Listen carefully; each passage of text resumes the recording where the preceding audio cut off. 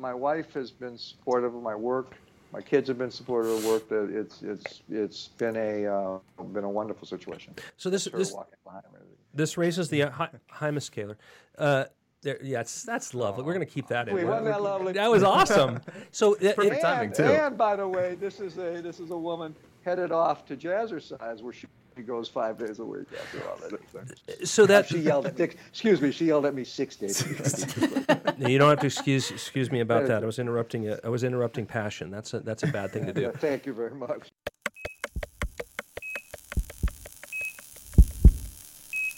Okay, I'm Todd Fredericks, Assistant Professor of Family Medicine at Ohio University Heritage College of Osteopathic Medicine. And we are doing rotations, and we left off. This is the second part of an interview with Dr. John Kaler. This is Nisarg Bakshi, OMS2, and he's going to continue with Dr. John Kaler in Chicago. Yes, welcome to another episode of Rotations. This is part 2 of our interview with Dr. Kaler, talking about his work overseas and all of the amazing things he's done. And as well, 2016 Chicago End of the Year, right? First in line for the green beer. Hey, Nisarg, before you get going, I wanted to address something Sam had, and John, you can comment as you see fit. There are opportunities beyond the immigrant population in the United States. There are opportunities to go to Haiti on short-term missions. There are opportunities to go on research trips. And one of the things that I hammer here is, and it has to do with my background, is resiliency as a physician.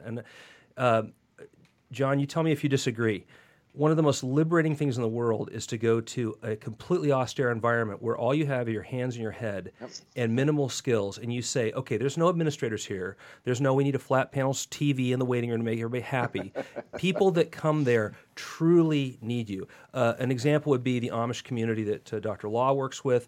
These people don't come to the doctor unless they have a problem. And so then it challenges you to say, okay, this isn't another episode of unnecessary antibiotics for 3 days of sinus congestion. This is serious problems that I need to deal with. And the beauty of that is it builds resilience in you as a physician to be able to say, you know what, if Hurricane Katrina comes through New Orleans, I have a basis where to start. I know what I need to start doing to get things going.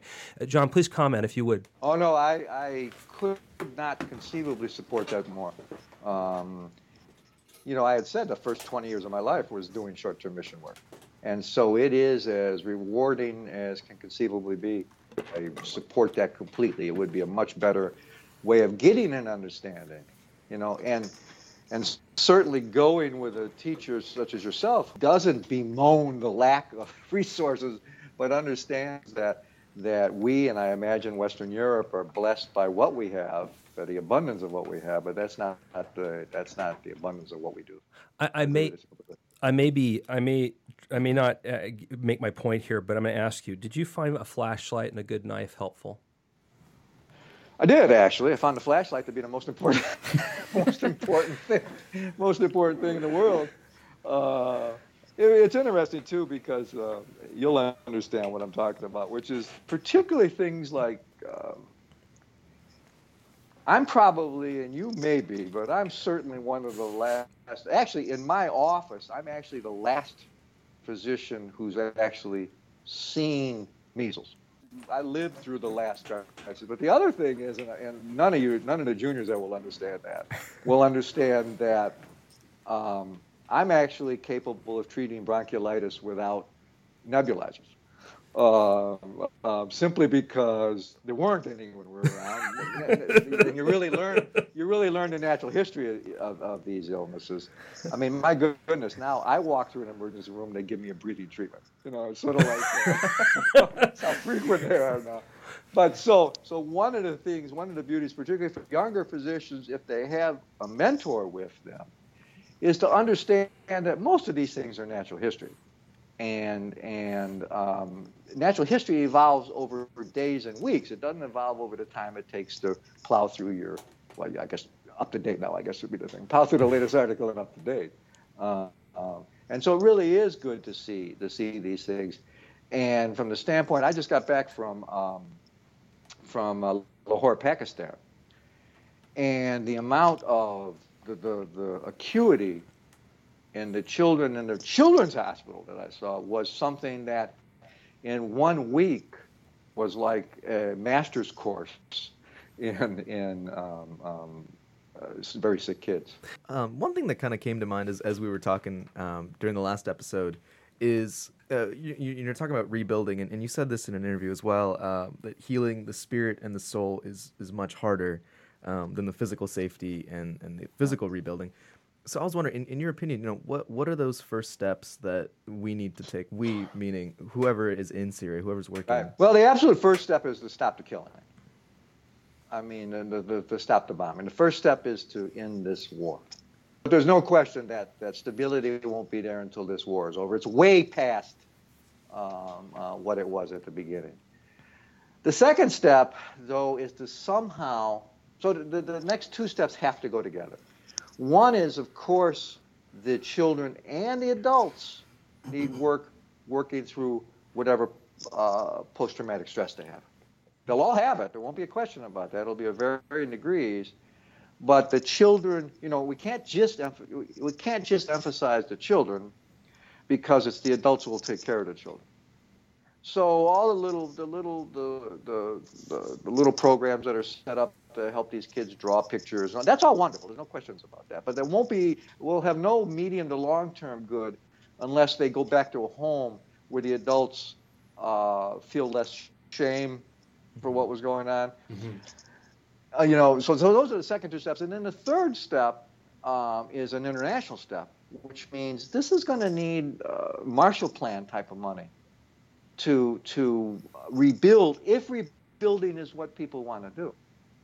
If they go to, if the end of this tragedy is huge camps, then there is no, once that happens, those first two steps are nice, but all you're doing there is breeding the next level of discontents.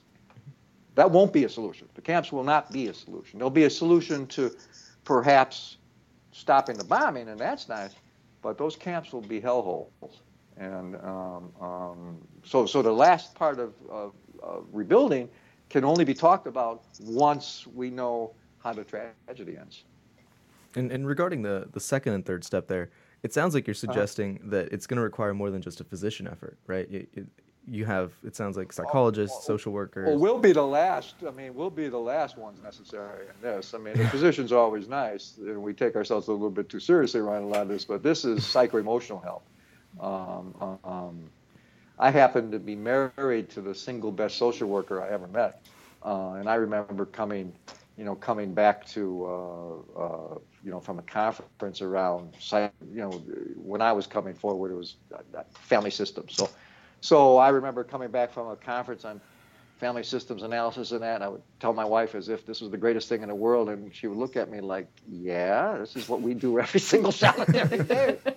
So the point is that, yeah, it's important for the medical infrastructure to get reset back up. There's no question about that. There'll be a lot of trauma, as I'm sure you saw after Haiti. When we went back 6 months after Haiti, any two bones that were close together in the leg, we continued to assess. So I would hate to see what the PT needs are going to be in this. But it's the same way, it'll be the same way. Hey, there's a lot of physical trauma, a lot of physical damage has been done. The other thing is, think about it. What else has suffered there? Well, when the medical infrastructure is crushed, there's a whole bunch of chronic care that hasn't been given, right? Think about the people who are dying from dialysis needs. So when I say we only had 4 incubators, well, there's a real pediatrician thinking about that, right? Think about the dialysis units we didn't have. Right. So there's a lot of diabetes. There's a lot of DKA that's going on. There's a whole bunch of secondary care that needs to be done, and tertiary care, tertiary medical follow-up, that isn't happening right now because the system is crushed.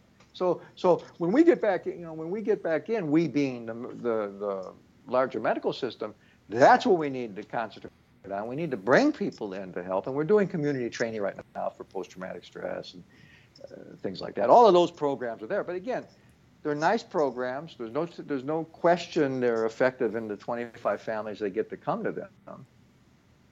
But we're talking half of the population of Syria is displaced, both internally and externally. We're talking 5 million documented refugees outside of Syria, let alone how many are undocumented. So it's a big job. Yeah, absolutely. And can you talk a little bit more about that community training aspect of it? Because one thing that comes to mind when I hear about all these different steps being put in place is we don't want all these steps being administered by Americans, right? We want the Syrians to be able to kind of retake their own country, right? So these are let me make sure you understand. These are programs. The Syrian American Medical Society is a volunteer society of those of us who go, but we also support, financially support, a whole raft of programs in Syria. And so the programs I'm talking about are done in the refugee areas run by Syrian expats who have, like I say, these are not poor people. This is not like Port-au-Prince. It's not like Africa. It's not like Chiapas where we've been, where these are really, really poor people. These displaced people, you got doctors who are trying to drive cabs in Amman because that's all they can do, right? So these are social workers, educational types who have programs. There's a wonderful mental health program at an orphanage I worked at in the Bekaa Valley. It's an exciting program, and the ones we are supporting are run by Syrians. Okay, that's great. Also, Dr. Fredericks, I was wondering if you could comment. We're talking about healthcare in conflict zones, and you have your own experience with that, in a different context. So I was wondering if you could, maybe compare and contrast the experience that you have serving overseas with Dr. Kaler's experience. Well, quite frankly, Dr. Kaler is a much braver man than I am, because when I go with security and heavy weapons and weapons on myself, and I have the ability to respond to threats. And one of the things that it profoundly affects me when I think about physicians that are going into these conflict zones is how naked they are. People who are interested in listening, you don't go to these places unannounced. You want a connection. You want to be with the Syrian American Medical Society. You want to be with Samaritan's Purse. You want to be with people who are street smart, savvy, have fixers on the ground, because I'm going to tell you, there's no faster way to get yourself killed or in a really bad place than to just show up at the Islamabad airport and say, I'm here to help. I mean, you are not going to make it 5 minutes, right? Well, you saw that. I'm sure you saw that in Haiti after the earthquake. People would walk in. I mean, they would go into, doctors would go to the DR, rent a van or something, and show up at the hospital. These were, people said, please send money, not yourself. I mean, if you're a trauma surgeon or ER doc, this was ER doc heaven, of course. You would be useful, but an old pediatrician who wants to help needs to have somebody say, this is where you go and this is what we do. You don't just walk in and say, golly gee, I'd like to help. Well, there was a discussion here, actually, John, when the Haiti earthquake happened. The first thing I did was pull up Google Maps because I knew nothing about Haiti, and the strategic planner in me wanted to see what the infrastructure was, and I realized, okay, there's a single runway airport, okay, it probably has no precision approaches, it's got a port, it's destroyed. Okay, and so people say, well, we got to go. And I said, wait a minute, what are you going to do when you get there? There's no water, there's no food, people are fighting for their life. What they need is urban search and rescue right now, heavy equipment and engineers to pull rubble off people, and they need people who can bring that logistics package, set it down, and get it running, the military, a.k.a., on the airports. Because, and not only that, what's your plan to get out? Because once you get there and you say, oh, I've had my week or two of my adventure here, and now, okay, how do you get home? The cell phone towers are gone. There's no structure you understand about how to survive. You have to bring everything you need with you, including your personal hygiene items, food, because there is nothing there. And so it's really important, and we'll put stuff in the show notes. We'll put links to the Syrian American Medical Society and stuff. You need to do a little bit of research and start learning about, you can do this, and it's rewarding to do it. Just do your planning first and make sure that you're not a hindrance, you're a help when you get there. And that can be done. Even in Katrina, where people knew, people wanted to go down. Well, they appropriately, it didn't get, remember, it never got taken care of until the military took care of it. Things fall apart. It's the same way the first group on the ground in Haiti were the Israelis. That was John. Do you know a little bit about that, by the way? Because that was a remarkable thing the Israelis pulled off in Haiti. Talk about what the Israelis pulled off there. Well, within probably the first 12 hours, they were they picked up the news, essentially. And they were mobilized, landed, and had a trauma hospital set up on the, on the tarmac, I guess within 12 to 16 hours. Yeah, it was unbelievable. From Israel. Yeah, exactly. From Israel. And it wasn't like, there wasn't a whole bunch of negotiations. Their ass wasn't, excuse my language. They were in the air and then on the ground. It's all the same, isn't it? I mean, it's all the same because at the bottom line, Nesar, I'm going to steal one of your questions. You talk about how you fight apathy. That was my next question. Yeah, and I'll give it back to you again. But no, it's all yours. You got to remember something. It's an individual. All medicine is anecdotal. It's one person at a time. And what Dr. Kaler said is, I'm not a politician. These ideas, I'm going to go affect some dramatic change in the system by myself. Mr. Smith Goes to Washington was a great movie, but we're already seeing that in today's time, contemporary, it's really hard for Mr. Smith to go to Washington. Dr. Smith Goes to Syria. What Dr. Smith can do, he or her, is start with one person. I'm going to help that person. And maybe they live for 24 more hours, but I gave them another 24 hours of life with their family. You have to put it in that perspective. And when you start seeing it that way and you realize, I don't have to worry about the big problems. I just have to take care of the problem in front of me and do the best I can with it and move on. It makes it so much easier. It's so liberating as a doctor to work like that. It really is. I can't reinforce that any more than you just said it. There's a saying that all illness is idiopathic. Okay, now, and what that means is that the derivation of idios means individual. It's the same derivation as individual.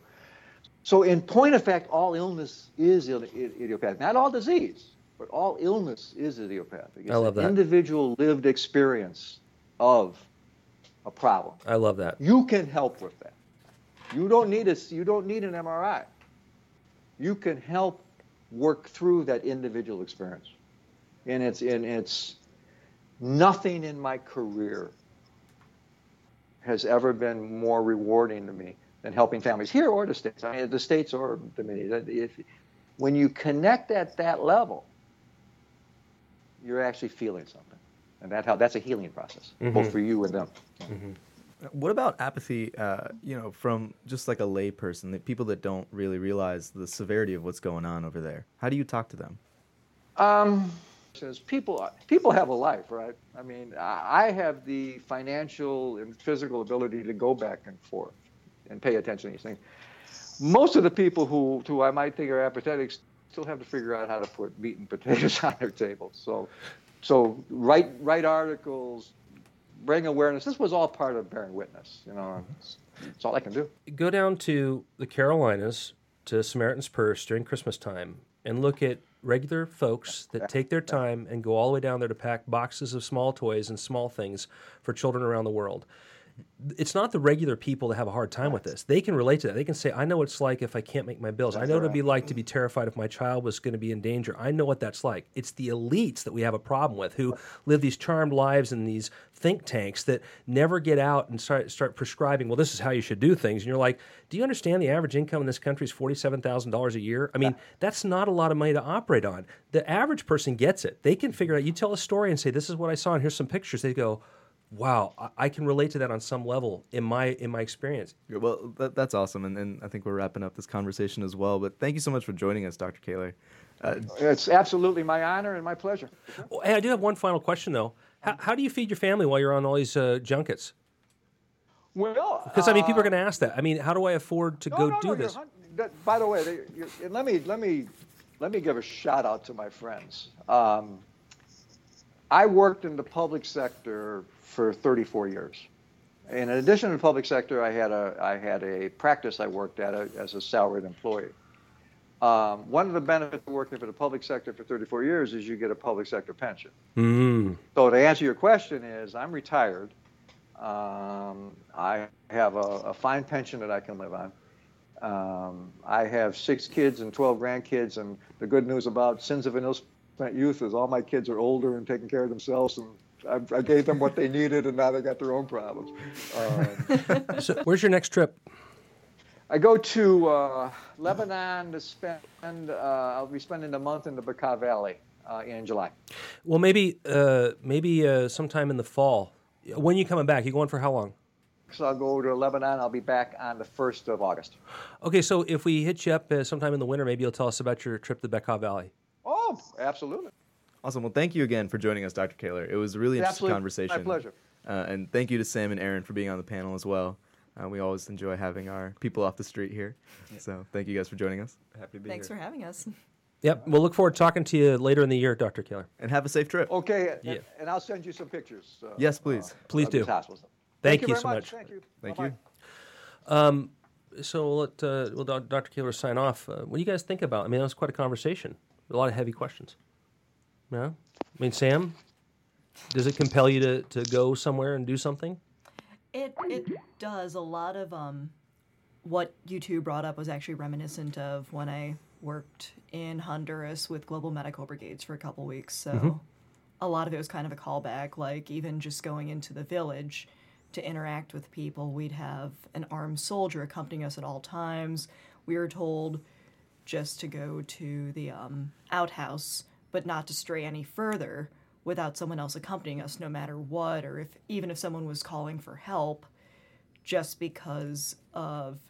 I went back in 2010, so I think Shining Path, I believe, was one of the bigger problems at that point, looking back on it. But just, even that was kind of eye-opening when I was a college student, and so to hear what you two have to say about your personal experiences was really humbling. Well, you'll be there someday. One day I'll be old. You'll be taking care of me in the nursing home, and you'll have just told me you came back from Peru and the Shining Path tried to get you. And yeah, I think they're done with that. How about you, Aaron? Any thoughts? I think one of my challenges is knowing kind of where to spend my time or how to give my resources in a way that's most helpful. And so I think the insight as far as how to choose where to go and making those decisions is something that I think we all find ourselves in a situation where we want to help.